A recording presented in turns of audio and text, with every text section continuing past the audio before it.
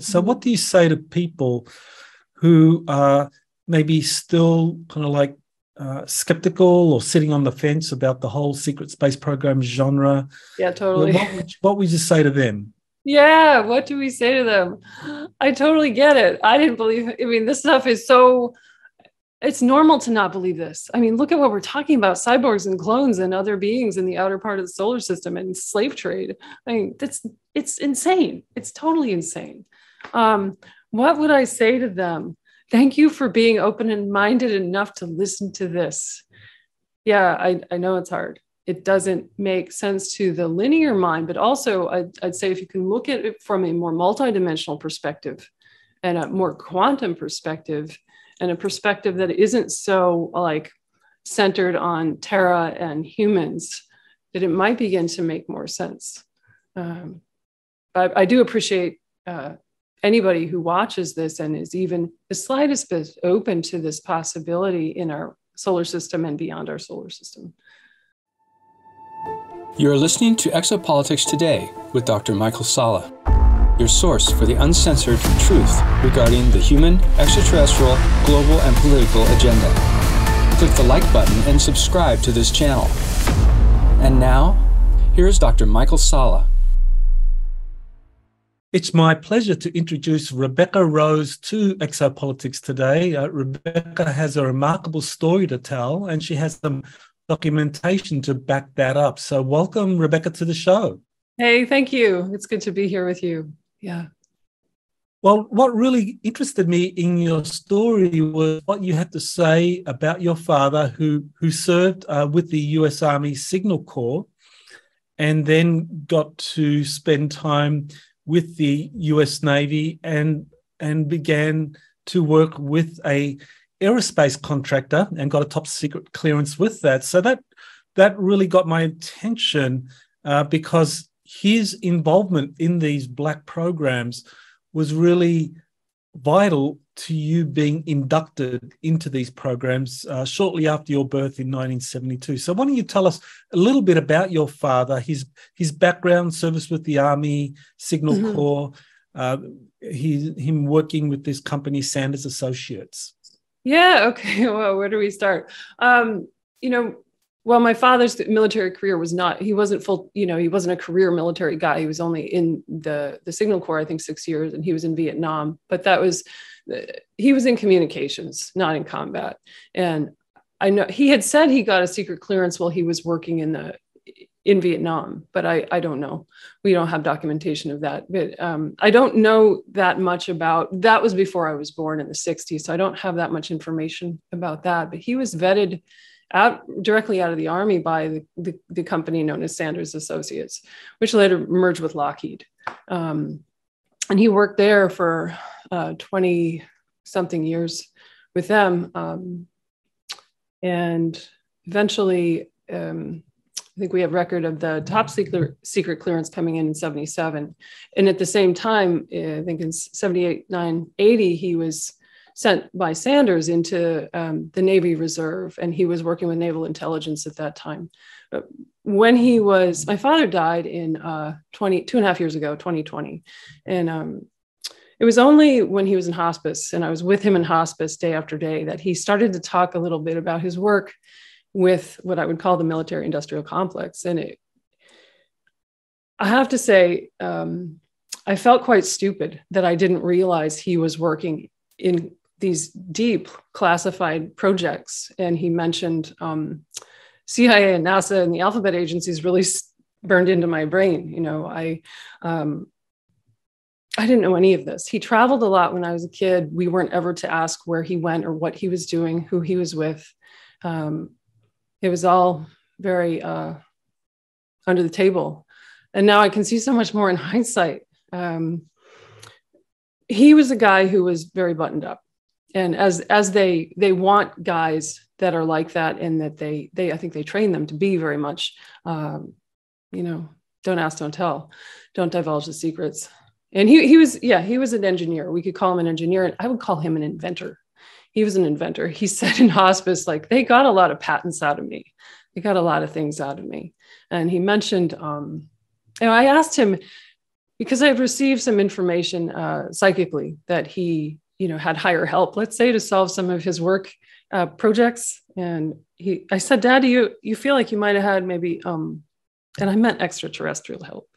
I said, do you feel like there are other beings helping you with this? And he looked away and he smirked. He looked at the wall and he said, yeah, kind of. I would identify him as a starseed for sure. And I think too, he had contact with the Greys, some kind of involvement with the Zetas that went back, as far as I can tell, into his own childhood. And I want to share with the audience too, that I do work as a seer and a channel. And so for me to have visions and to receive like messages from the multi-dimensional arena is not unusual for me. Just to give a little context when I say I have a vision or this or that. He was enigmatic, and I didn't really begin to understand his history until a month or two before he died. Well, you did send me a lot of documents that show his military service and his work for this company, Sanders, and that he had these security clearances and working in very secretive projects, shall we say. So that's kind of like documented. Now, in 1972, he's working for the Sanders Associates, and he's got a secret clearance, and he's very talented. And it's not all that surprising to me that somehow his children, and you in particular, would come to the attention of a group of extraterrestrials. So, can you explain what happened in 1976 where you as a 4-year-old were taken by the insectoids, the Greys, and what happened to you? Yeah, so a lot happened in my 4th year of life. There's so much going on. That was really a pivotal year for me. But I was, long story short, I'll just get to it. I was taken to the moon. I started being abducted at night. I had many, and it wasn't confined to my being 4. This went on for some years, off and on. It wasn't like every night, but I had many, many experiences in childhood of being waking up mute and paralyzed. And I would try very much to, I was terrified. And very odd things like having my head at the foot of the bed, and my clothes were on weird, and all these things that I see now. I had lots of nosebleeds during this time. Lots of those things are correlated now, I realize from my research, with abduction. Anyway, I was taken to the moon and was working in kind of light duty at what I recognize now as the Dark Fleet base. And I was I know this because it was completely German, Draco, and Greys. And I was interfacing mostly with the Draco. Before this all happened, I had an interaction through my consciousness with a Draco who took me during a time of intense trauma, kind of toured me around through the moon facility, the moon base, and basically was showing me, this is where you're going to be. You're going to be with us, and we will own you. So it was at the time, it was where I was working was within the cloning and experimentation labs. That's kind of what I know about. That was where I was doing stuff. And first it was more like training me telepathically to interface with beings that they were experimenting on, beings that I would say were captives or in their lab. So I was, how do I say this? It was a slow developmental process in which they trained me to, again, interface telepathically with what I would call as benevolent beings I don't even have names for or really understand who they were, where they came from, many different kinds of beings. And it was almost like because I was a child, I was perfect for befriending the beings. And ultimately, I was to get a snapshot of their DNA, taking that with my mind and then sending it back to a central database. It seemed, it's in a way, not a complex job. But I feel so much like I betrayed. I was forced to betray, these friendships that seemed to develop in at least a cursory way with beings I met who were captive there. Yeah. The anomaly here is that this wasn't, I had a long time and back later, 20 and back experience when I was 9. And what I didn't understand about the moon is why don't they just keep me up there? Why is there this backy forthy thing? Because I would be the Greys and I remember ant beings being part of the kind of team that would take me out. And I would go to what I call the bus station, an underground substation of some kind. I still do not know exactly where that was. And from there, I would be, I remember being strapped in around my shoulders into a seat and going to the moon. And this happened, I don't know how many times they brought me there and back. So it was over a period of years. One of the results of them taking you there was that these intuitive abilities came online.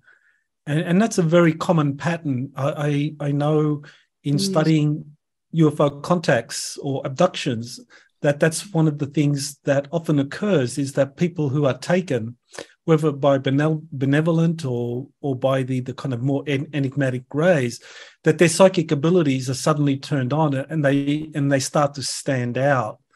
And so they become valued or sometimes recruited by military corporations who are watching how these people perform. So it seems that you were identified as a 4-year-old as someone having the right genetics, and they were switched on when you were taken up there. Yeah, well, of note too, that my mother's family is all German, and there's some really dark trauma experiences from her family too. And I think that's, I'm sure that was part of what the selection process was about. I mean, I've described in other interviews and presentations that, I do feel now in hindsight that my parents were breeders for kids I think my brother was also taken. And I think my father ultimately, when looking back and things I experienced, things I was given psychically and things I knew about him, I think he was also taken at age 9 and not necessarily into a 20 and back, but he was also abducted. Okay, yeah. So that's a generational. It totally seems like that. I didn't know anything. Michael, I feel so stupid that, again, I didn't all this stuff could be right in front of me and I wouldn't have known it. It took me, almost 5 decades to sort this out. So, and I would share too that I was, again, another vision. And I could also share this with the audience that a lot of my memory retrieval started to come through deep meditation. And so I haven't done hypnotic regression, but I have, you can change your brainwave state from the beta brainwave state that you and I are in now to, say, at least alpha, or maybe go down into a theta state. And that's where I feel the subconscious mind starts to reveal its contents. That's where I've gotten a lot of information from over time and being patient with that journey. But at one point, several days running, I was given I can't say it was a memory, but a psychic vision that I really didn't want to see of my father sitting in a conference room with 2 Greys, some guys in Navy suits and some guys in business suits. And he was being shoved papers at him and being forced to sign papers or cajoled into signing papers. They were telling him that this is for the betterment of humanity. And to me, this was him signing us away, or at least signing me away. I don't know at what point that happened in the trajectory of my, at what point in my life that happened, but I think there was a conscious agreement that was made, that there was, whether he was of right mind or not at the moment he signed for me, we don't know. But there was a formal agreement made, I think.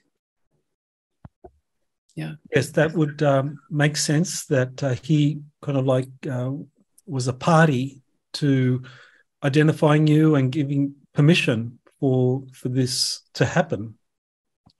Now, you were taken to the moon over that period from 1976 to 1981, 1981 when you were recruited into the program, 20 and back. But in that first 5 years, being taken back and forth to the moon.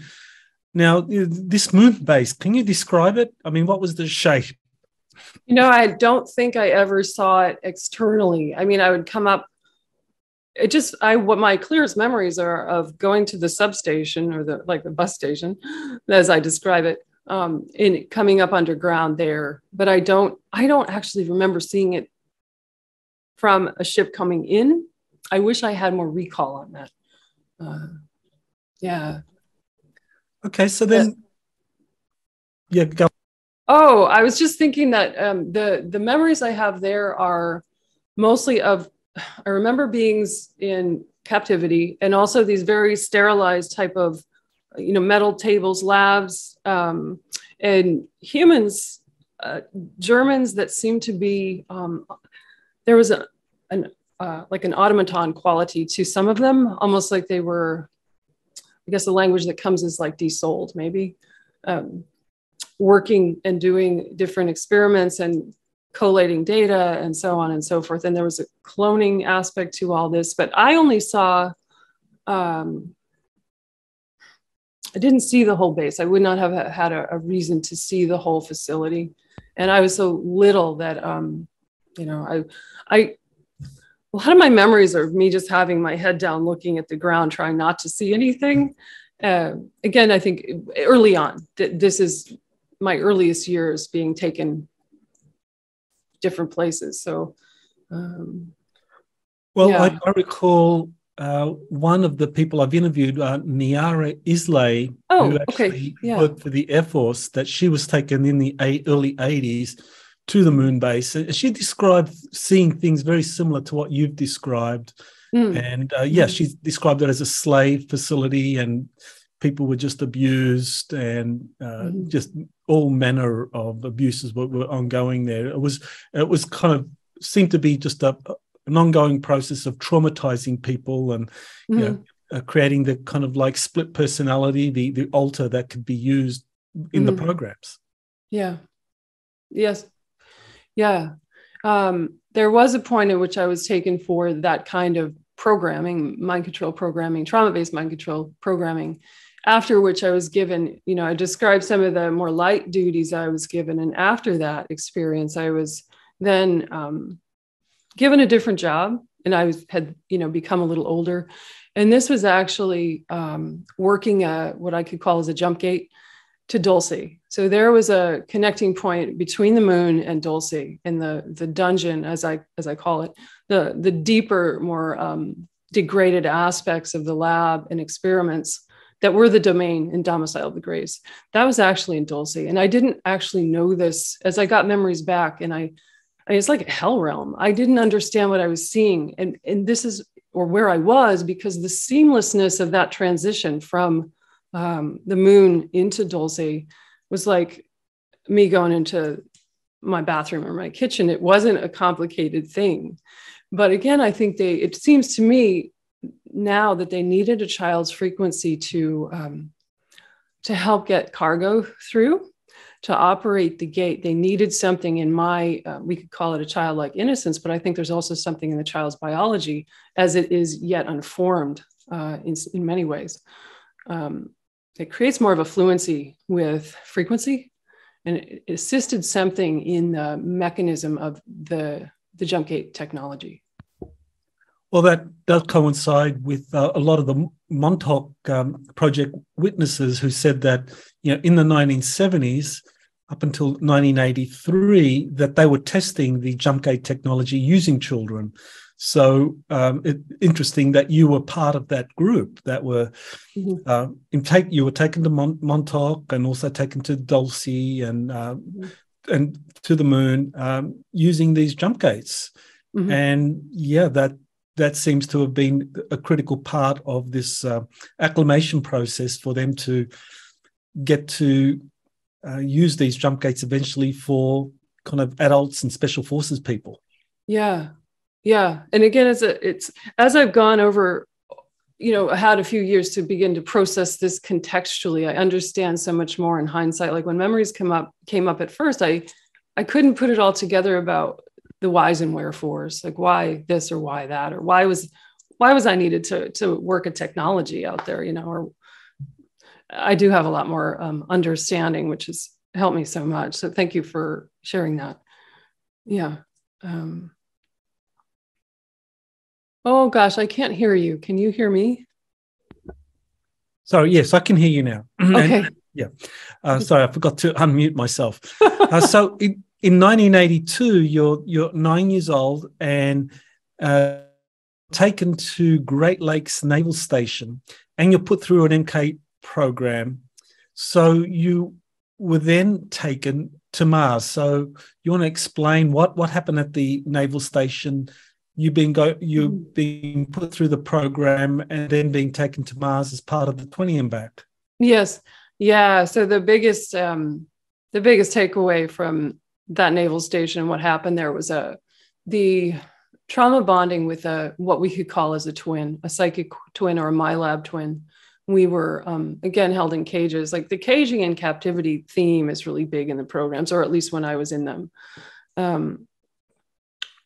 I was bonded with a child who was also my age, not a biological twin, nobody I'd ever met before, but we were bonded together psychically, emotionally, sexually, very young, and in every way made to love each other, but also eventually in their programming made to hurt, harm, and traumatize each other. And such would be our relationship when we were finally sent to Mars together. We were, it's very much, I mentioned this before in interviews and my talks on this, that it's very much the protocols for that, the twinning, are very much taken out of Nazi Germany and also the Illuminati, what I call the Illuminati playbook. And it's very much an act of betraying what you most love and being betrayed by the person you most love. So it's very, it's dark and very insidious. But the point, I think, like on Mars, was to create the two of us being stronger together than we might be as individual units. So we were working psychically together on what I could call as recon missions on Mars at the base there. And I always feel like we could see more together than we could see apart. We were strong as a team. And I think it helped our little unit to become successful. And also I can see that when you love somebody and are so bonded to somebody and in a way can't even tell yourself different, like I couldn't tell the difference between the two of us really. You're going to have a successful mission. They want you to. It's like they're betraying your most human and humane and heart-based, blueprint there, but to the end of having a successful whatever it was we were working on at the moment. So you're age 9, you've been taken to Mars, and the mantids start working on you to enhance your psychic abilities, and then you're built out to be a psychic super soldier, or a cyborg super soldier. So can you just explain what happened? Yeah, exactly. How do we explain this one to your audiences? This is always hard for even me now to wrap my head around. So we could, in simple terms, we could say a human that's built out with AI, but I always say cybernetic, a cybernetic organism, which is part tech. I mean, we were built out chemically, biologically, mechanically, psychically, et cetera, in every way built out. So, and this takes place over time. We had a lot of training, but and also these amendments to physiology that were made. And ultimately, I mean, it's hard even to describe myself as, you're still human. They want to retain your human qualities, your psychic ability, and your ability to some level, think for yourself. That was at least during my time there, it seemed so. But they definitely want to see, in a way, it's a research and development lab. Like they want to see how far they can go with a human. What can we make them do? How far can we go before the system, the biology just is corrupted and it can't be used anymore? Yeah. Okay, so this is then the beginning of a 20-year program where you're serving with the Mars Defense Force. So is that what it was actually called, the Mars Defense Force? And do you remember anything about who led it and how it was structured? Yeah. So I know that we were, the early parts of this I was eventually shipped off other places, but it was patrolling a base. I mean, it was very mundane in a lot of ways. So we were just making sure that the base was safe. We'd be on foot command or air command I was a pilot, driving a really old clunky craft. But we were just making sure that the base was not being ambushed, or if there was, we had a lot of interactions with the mantids, who I have a lot of, I actually really respect the mantids and had good interactions with the mantids, but they were our primary, how do I say, we co-opted some of them to work for us as surgeons. And they're very highly gifted with frequencies, technology of frequency. But we were also tasked with trying to get some of their technology, I guess. And they lived underground. They were, to me, they were living in a built out environment that was extremely high level, like nothing I'd ever seen before. And our commanders wanted us to kind of figure out what the technology was, the frequency fence that was surrounding their underground domicile, the architecture underground that was protecting them so well, because they didn't have tech like we think about tech as weapons and craft. They didn't have that stuff, but they were very, very highly advanced. And they were living in this kind of, I remember going in there and having a mission. Dean was there, and we've got a small unit together, and our commanders had sent us over to figure out. We were just thinking we were hunting for the mantid, the elders, I've called them, the head of command, let's say the older mantids that held a certain frequency of the whole mantid, seemed to hold a whole frequency together for the whole mantid collective. We thought, if we can get that, we can begin to co-opt all of them, and there won't be any more problems with territorial disputes here. But I remember feeling that this wasn't built by the mantids. The mantids had been there long enough to call them native to Mars, but this was built by higher beings from, I don't know where, very advanced architecture that had a lot of light frequency, almost like going into a crystalline kind of structure, even though to our vision, it wouldn't appear that way, but to feel it experientially, it wasn't, I don't even have human language for it. It was opulent, it was beautiful. But we didn't realize that if we weren't of a certain frequency ourselves, we weren't told this, that we could also be killed by that frequency fence. So a lot of really interesting stuff with the mantids, and the mantids didn't want war with us. They were minding their own business, but to us at the time, we were trained to look at them as target practice. Yeah. Okay. So what can you say about the plane that you were flying? I mean, are we talking about... Yes, let's talk about that. What kind of a thing was it? I questioned this memory because it kept coming back as this clunky old military helicopter that had been retrofitted for Mars. I'm like, is that insane or what? But now I think, knowing what we know about the early Germans and, military movement, it is possible. But I had a AI, a thing in my head that communicated with the craft. And if I was out on patrol, it was all my whereabouts, my location were always communicated to Central Command. So it wasn't like I could ever just, pilot myself away or leave. But the craft was pretty, I would say it was pretty junky. So we're talking like a Chinook helicopter, something like that was just retrofitted for Mars? It felt like that. It didn't feel like, a very high-tech thing. It was, I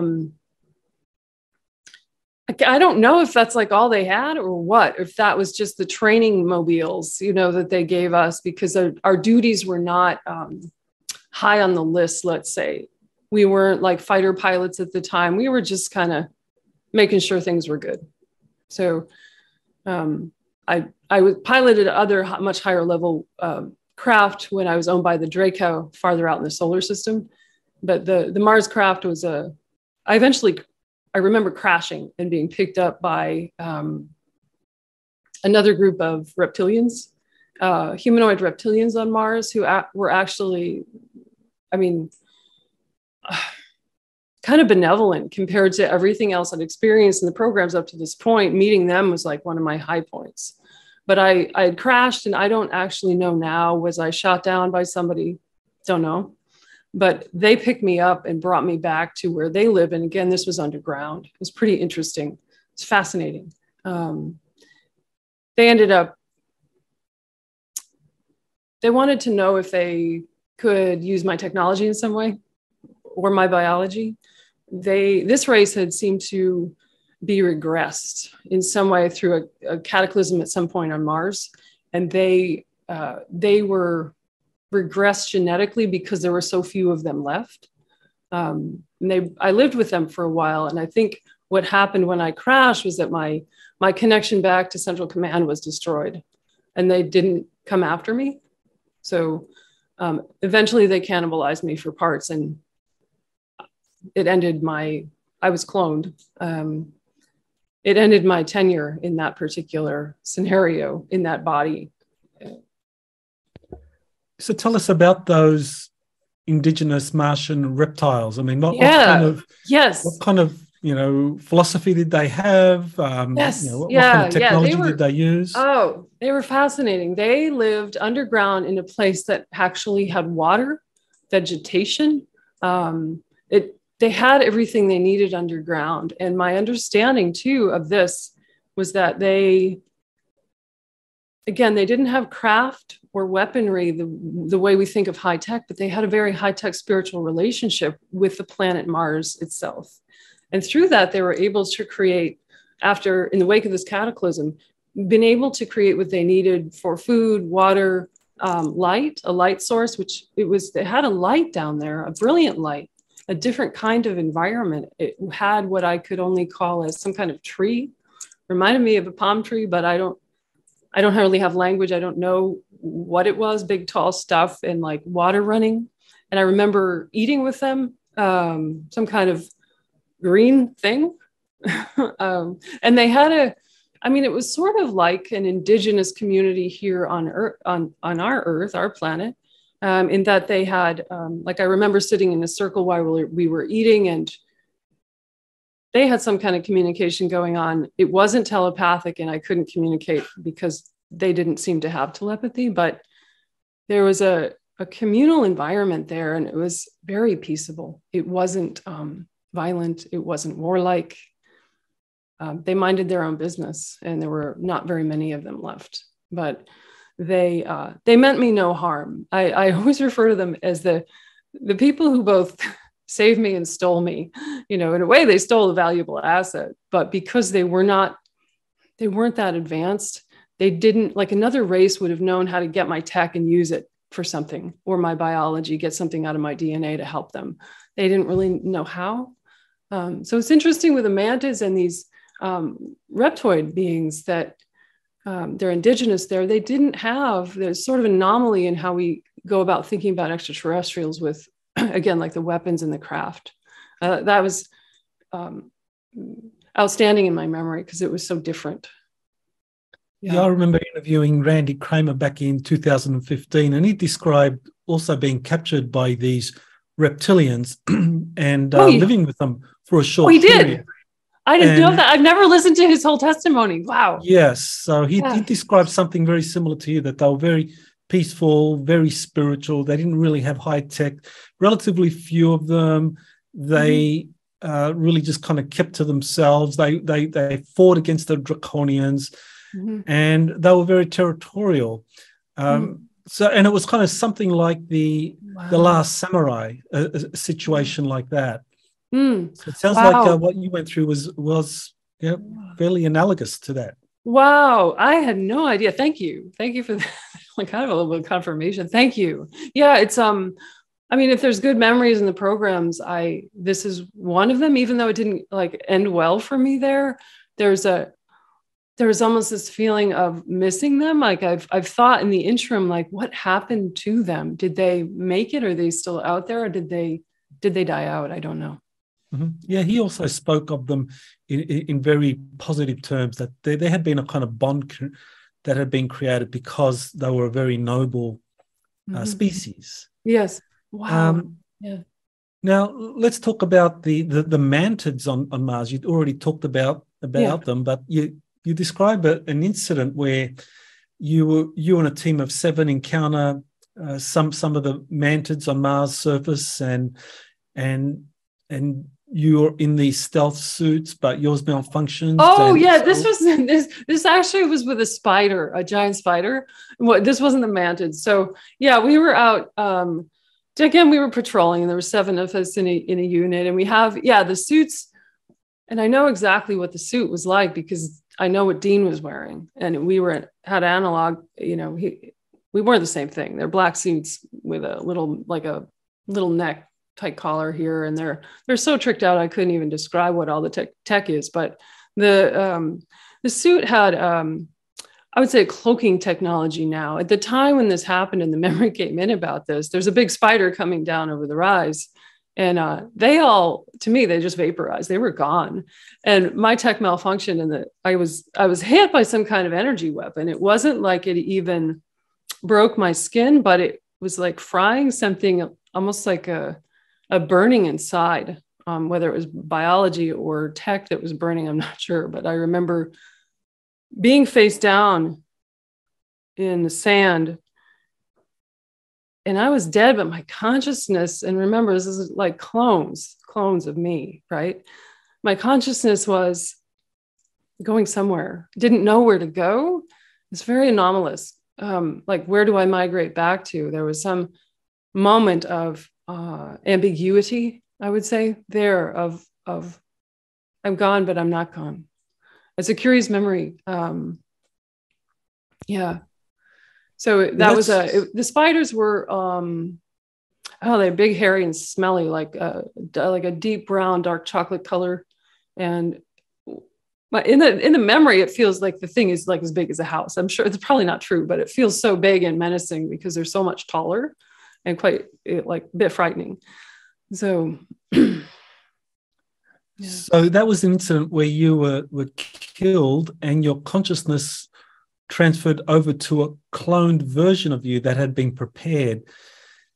So, yeah, well, I mean, you kind of described a little bit about the process, that it was very difficult to explain, but somehow your consciousness knew to go to a clone as opposed to going into some kind of death cycle where, as we understand the death cycle, you leave the body, you go to source. Yes, I love this question. Can I describe how that works? I think that's what we're getting at. I don't know that I can articulate exactly how it works, but it almost like there's a central, like a central body that it's going back to there, like it's calling it back, almost like a signal or frequency calling it home. But the interim time is very kind of upsetting. Yeah, it was emotional when I first recalled this, and I mean, remembering yourself dying is not really, I don't know. I also think it's changed how I live my life. But as far as the cloning goes, I mean, there's different ways to build a clone. It depends what you want it for. Do you want it for just like light duty for a few days, or do you want it to be something that's going to stay around for a long time and be in heavy use? My impression, at least of one way that this is done, is through splitting, almost like having a blueprint of the etheric body. And my definition of the etheric body would be like the physical form of myself or you, anybody, the energetic form of my biology here. It's almost like a energy blueprint that contains all the physiological expression of me sitting here, just an energy format. Taking that, it's almost like a lattice of energy, and slowly building the biology around it. And that can take some time. But like I said, I'm not an expert on how clones are made, but I do think that is one way. And I think that cloning tech has evolved over time. And certainly, I mean, I feel like I was in this kind of dated version of the programs, and then what happened later in the 90s and on has been, things have come farther. Yeah. Well, Tony Rodriguez, he explained how it worked in terms of when he was taken into the program at a certain age. I think he was taken, and that they created a clone body. So they took his physical body, they cloned a version of him, and then transferred his consciousness into the cloned body. Yeah. And then he went off and did his thing. And I think that would kind of like give us an idea of how it would work, that if that cloned body, you're in that clone body and that's killed, your consciousness wouldn't go back to prime source, but would go back to the original body. Yeah.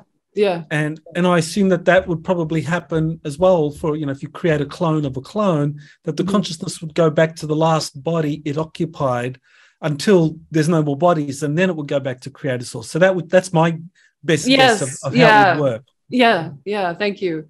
Yeah. It's difficult to kind of articulate in 3D language these concepts or technologies that we don't necessarily have an analog for here on this planet. Not in popular conventional terms. Yeah. Well, that seems to be how the ETs do it, though, and how the technology often responds, like advanced ET technology responds to not just the DNA that a person carries, but also the soul vibration. Yes. So if a soul is transferred from one body to another, that clone body would now have the soul frequency, and also the DNA frequency would be a match. And so if the body dies, then it goes back. So that's a complex process, but definitely it would make sense that you could move people from one clone body to another clone body, and they could die, but as long as you have enough clones, you could just keep sending them off onto missions. And that seems to have been what happened in your case. I know Tony Rodriguez and Randy Kramer, he said that there were many clones made of him, multiple clones, because he would die on missions and he would just pop straight back into a clone body. Yeah. Okay. It always sounds very bizarre when I talk about it. Like, as I'm hearing myself speak about being a clone and a cyborg, it's very strange, but it's good to have a little, corroboration for the weirdness. And it's true, I think, with the people who are most weaponized in the programs being what we call as super soldiers, we become a bit expendable. And because they put so much time, and it's a lot of resource expenditure into creating what I call a weaponized asset. And those assets can be traded. They're worth a lot, can be traded off to other groups. Yeah. So you were eventually traded off to the Draconians. So that's interesting. So what was it that at some point in your 20 and back service, you got traded out and was used by the Draconians? So explain, how did that happen? Yeah, how did that happen? Well, it was after the long process on Mars being built out into the highest level of what they were able to do with me, that they sold me to the Draco, who had this was all part of the galactic slave trade. And that was part of what was going on the moon, which I described, the cloning labs and all the experimental programs that had a lot to do with the slave trade, at least at the time. And likewise, the Draco were in control of I call it as Planet X. That's how it came back to my memory. I do make the distinction that I don't think that this was Nibiru. However, it's out just beyond like the Kuiper belt, that far out, and a very large planet that they had as a place for the coming and going of cargo. And they were in control, the Draco were in control of a large portal, like a very powerful portal within that planet. And they my job, as I was owned by them, was just, it wasn't on the surface of the planet, but more protecting a large, huge Draco ship, mothership, in the atmosphere around the planet.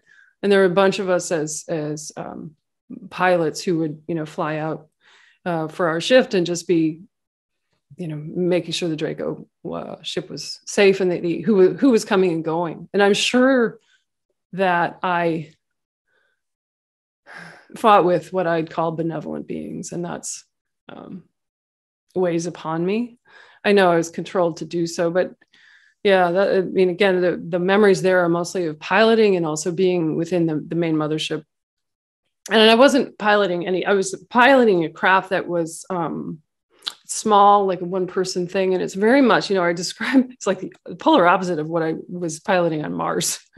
This was like this, it kind of reminds me of like a manta ray, very elegant and living consciousness, almost like a living being that I interacted with through telepathy and through there's telekinetic qualities involved. It was all very natural, very easy. And I actually have some, I want to say good memories of being out there in space like that with this craft. And your craft is your craft. Nobody touches your craft. It's almost like how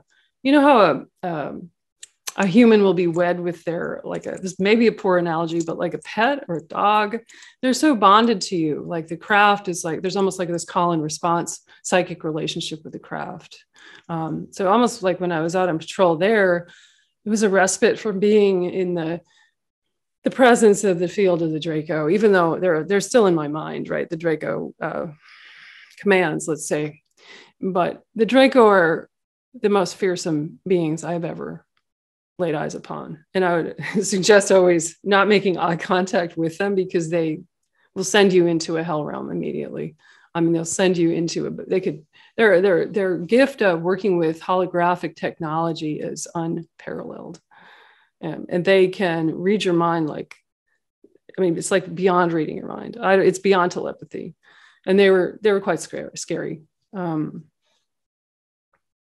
Yeah. The Germans, I want to say too, because people might be saying, were the Germans out there? Occasionally I remember Germans visiting, but they were not, they were like bit players. I mean, wherever the Draco are, they are top dog without exception, as far as I've been able to tell in my experience. I don't exactly know what the Germans were doing other than observation and taking notes on what was going on, but the Draco were honchoing this whole thing. This was not really a human enterprise. It was far beyond that. So how many Draco did you see in that Kuiper Belt base? And how did they communicate with you? Mm-hmm. Yeah. The thing is so big. I don't know. Again, it's like the Darkfleet base. I think I saw like need to know. I'm basically a slave. I mean, for all the built out technology, I don't have a need to know anything. Get in your ship and go patrol. Shoot anything that's out there.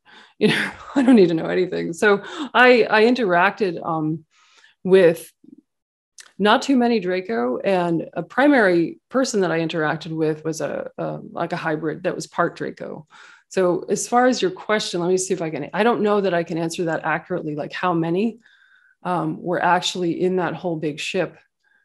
A lot. There was a lot of going on there, because it seemed to be such a large a hub for slave trade.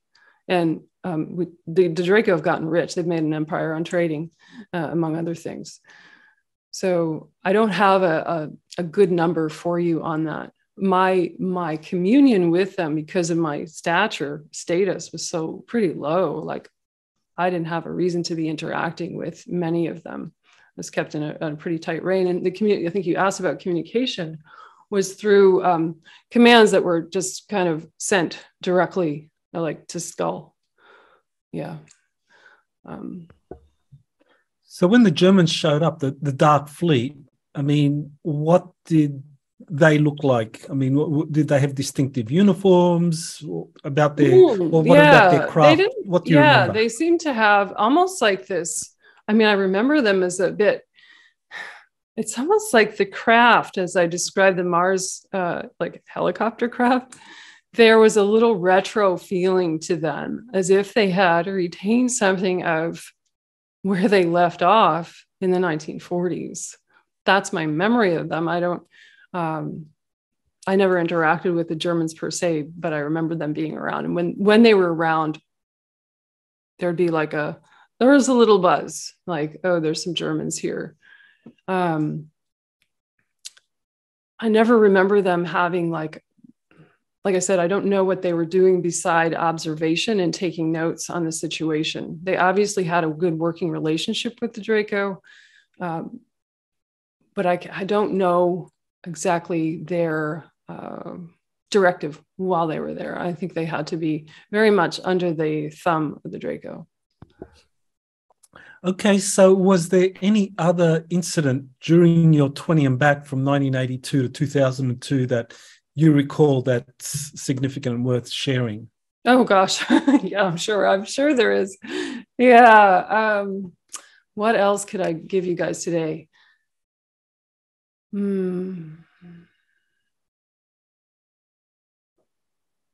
Yeah. There is my mind keeps going back to that manted architecture underground, but there was another position that I filled at some point, and I remember clearly it was in a stage of my progression where I'm not anymore what we call a super soldier. I am out in these various different, I call them orbital substations. They're run with a skeleton crew, and they're observation outposts, again, in the outer reaches of the solar system. And those, I can't even call them a base because they're too small. They're like they're obviously in the middle of nowhere. They're not on a planetary body or a star. They're in orbit. They're identifiable by a numerical value that has something to do with AU, astronomical units, which is the distance from the Earth to the sun, alphanumeric values, rather than having a name, Mars, whatever the planet is, Earth. There were no names. I think these places seem pretty numerous, and there were ways to just observe what was happening, even down to things as seemingly insignificant as atmospheric changes. But my impression there is that there had been a change in the programs and who was running them, what their objectives were, what their protocols were for dealing with people who were in the programs. And I always feel like this was almost like a benevolent assignment. And whenever I ask, like, who owned me out there? Who was I working for? I always hear the white hats. So I think that there was, I've still more to learn about this. We had a lot of downtime out there. It was almost like, I've described this almost as being like I don't know if you remember like old time fire lookouts where they'd be up in a post by themselves looking out at just looking for fires. Like we had a lot, there were just a few of us at each place, and we were looking to see if there were any anomalies, any passing other craft, who's out there, what are you doing? 99% of the time we had very little to do, it seemed, but this is still something that I'm working on figuring out greater context, because I'm no longer, it's almost like being given a desk job after all of this traumatic experience.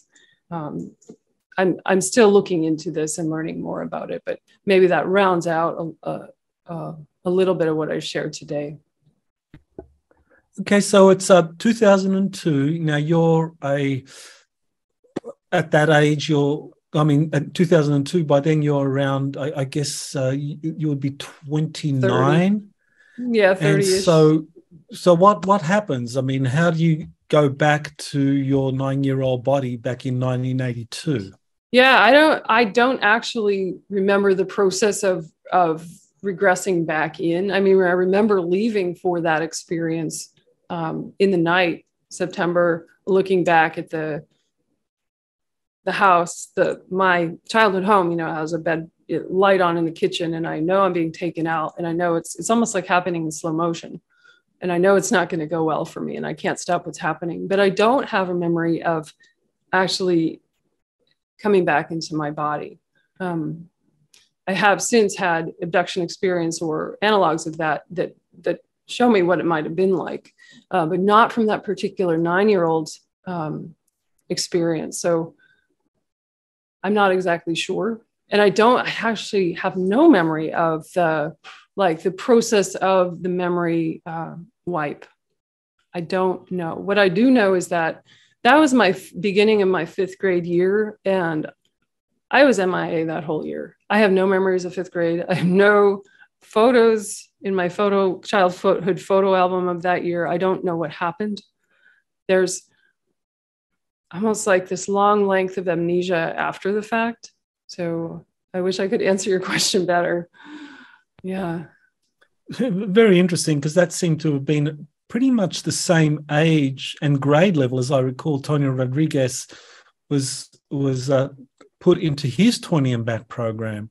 So it sounds very, very similar that they were plucking children out and putting them into these programs, and age, well, I guess, just putting them in and exposing them to various things. So yeah, I think so you it seemed. Oh, go ahead. Yeah.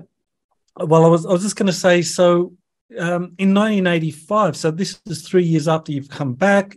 Now you're doing pretty well. You sent me the California Achievement Test, where you scored in the upper 90s in many categories. So that showed that psychologically, you weren't impaired too much from this 20 and back program, which is the reverse of what happened to Tony Rodriguez, who described having regressed intellectually, emotionally, from being a precocious kid before being taken into the program to then coming out, just emotionally really devastated. But you seem to do I would say that no, there was a long progression and a slow slide into being in a mental hospital for a while. I was not doing well emotionally, and after 5th grade, I remember in 6th grade, 7th grade, 8th grade, every year there was a teacher pulling me aside and saying, "Is everything okay at home?" And I would just sit there and cry mutely. So I would say that even though I was able to maybe ace those CAT scores, I mean, I was not well psychologically. I mean, I was in an abusive environment in my home life. And by the time I was 19, I had already tried to kill myself once. And hence I was in a facility to keep me from doing that. I was so depressed and so point blank fucked up that I didn't want to be here anymore. And I couldn't the thing is, I didn't consciously remember any of this. I couldn't put my finger on exactly why, other than, there's things in my earliest beginnings that were quite horrible that I did survive. We could point the finger there, but there was so much in me that I couldn't articulate to myself. I was highly dissociated, had no social life, and didn't know what the world would have for me, or I couldn't find any meaning in it. So maybe giving a little bigger picture there of that area of my life. Yeah. Yeah. Well, thanks for clarifying. Yeah, that was important, because I know in Tony's case, it impacted him across the board, but it seemed that as far as intellectually, your abilities stayed pretty sharp. And your intuitive abilities also stayed pretty sharp, because I know you've worked professionally. You sent me some testimonials from people about your intuitive gifts. So it seems that whatever it was that you kept from that program, one of those gifts was the intuitive. Yeah. Well, over time, I mean, I lost that for a long time. I mean, I was a very lost soul for a long time, and that the intuitive ability didn't really come back fully until I was again into my 40s. So within the last 10 years, and I'm grateful for that. I mean, I've worked really hard to get well, get better from everything that's happened. I mean, my life was a wreck for a long time. And it's amazing to me that I'm able to, I mean, I never thought I'd be publicly speaking about any of this. And in fact, I never, years ago, I never would have even thought twice about ET's, non-terrestrial life being a thing. So I've made a huge journey with so many of my own belief systems and ways that I've used to cope with the world, my trauma, and got on a real spiritual path at around age 40 again, and that really helped save my life. So it's been so I'm sure for all the people who've been in the programs in some manifestation or other, we've had a challenging road. It does sound like you've been through something very, very challenging and difficult. But it seems you've come out of it with your memories coming back, and you're able to kind of like piece together some of the more significant aspects of it. So what do you say to people who are maybe still kind of like skeptical or sitting on the fence about the whole secret space program genre? Yeah, totally. What would you say to them? Yeah, what do we say to them? I totally get it. I didn't believe it. I mean, this stuff is it's normal to not believe this. I mean, look at what we're talking about: cyborgs and clones and other beings in the outer part of the solar system and slave trade. I mean, it's insane. It's totally insane. What would I say to them? Thank you for being open and minded enough to listen to this. Yeah, I know it's hard. It doesn't make sense to the linear mind, but also I'd say if you can look at it from a more multidimensional perspective and a more quantum perspective, and a perspective that isn't so like centered on Terra and humans, that it might begin to make more sense. But I do appreciate anybody who watches this and is even the slightest bit open to this possibility in our solar system and beyond our solar system. So what's next for you in terms of this information? I mean, is it about getting more memories of what happened? Is it about getting some kind of justice for what happened? I mean, what's your next step? Yeah, there's always cosmic justice. This is a beautiful question. Give me a moment with this. I mean, continuing to speak on this because I have an imperative to reveal what happened. I think is become well enough to speak in a pretty stabilized way about my experiences. I feel like there is a higher directive, like, okay, now, don't just keep it to yourself. You have to be part of how this is becoming public. So there is that. I do have a mission, a small mission around that, and getting more memories back, of course, continuing to listen in to whatever might be revealed naturally through my deeper meditation. And I want to understand, I mean, there's so much that happened that I probably don't, for being out there as long as I was, there's a lot I don't know. There's a lot I do know, enough to have, like you said, some key features here, but I will be excavating the story until I'm old and gray and leaving this body, and I thought when I first contemplated like coming out about this, I'm like, are you crazy?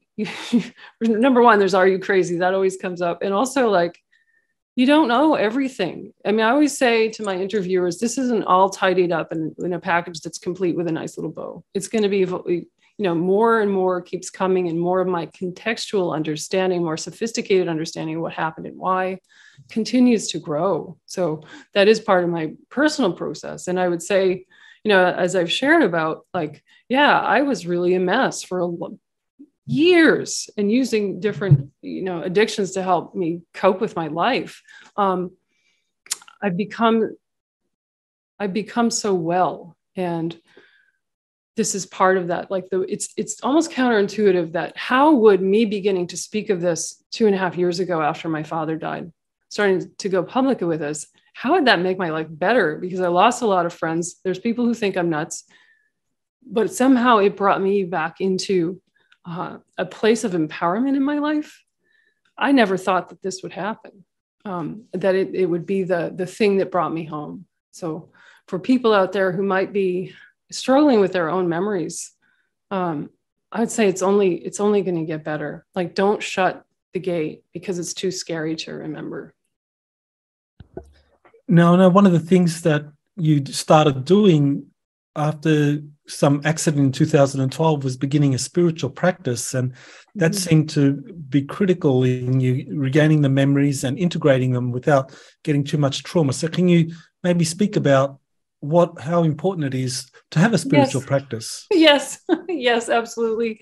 Well, I was hit by a car on a training ride. I was on my road bike in northern New Mexico, of all places, and I was hit by a car. And that's when things I feel like at that moment when I was hit, it blew open something in my brain where memories were contained. And even though I didn't see everything in a great flood, something shifted. I had horrible PTSD. And long story short, I was really backed into a corner at that point and thought, I just need to sit down and begin a meditation practice and get back in relationship with myself in the wider cosmos. I don't know if I used that word at the time. And that changed my life. Without that, I wouldn't be sitting here. So the importance of spiritual development, like the answers are inside. Everything we need for the journey is within us. It's not out there somewhere. That's why we are such majestic creatures. And that's why so many races want us.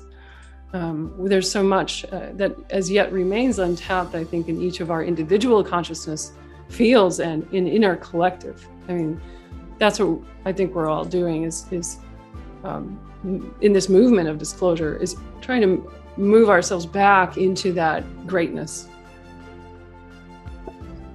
So do you have a website? Do you have a place where people can visit to learn more about you, or if they want to contact you? Yeah, it's just RebeccaRoseBarfoot.com. And I also have a YouTube channel, Sirius Blue Rebecca Rose on YouTube, where people can get a lot more detail about everything I've spoken about here today. Well, I want to thank you, Rebecca, for coming forward and for your courage in digging up these very difficult memories and being able to share them, even though there is a lot of skepticism that's still out there. So sure. I want to honor your courage in doing that. Yeah. Thank you. Thanks for having me today. You have been listening to Exopolitics Today with Dr. Michael Salla. Please remember to like, share, and subscribe to this channel. Join or start a conversation in the comments. Take the time to explore the vast library of best-selling books, webinars, and podcasts by Dr. Salla. Visit exopoliticstoday.com.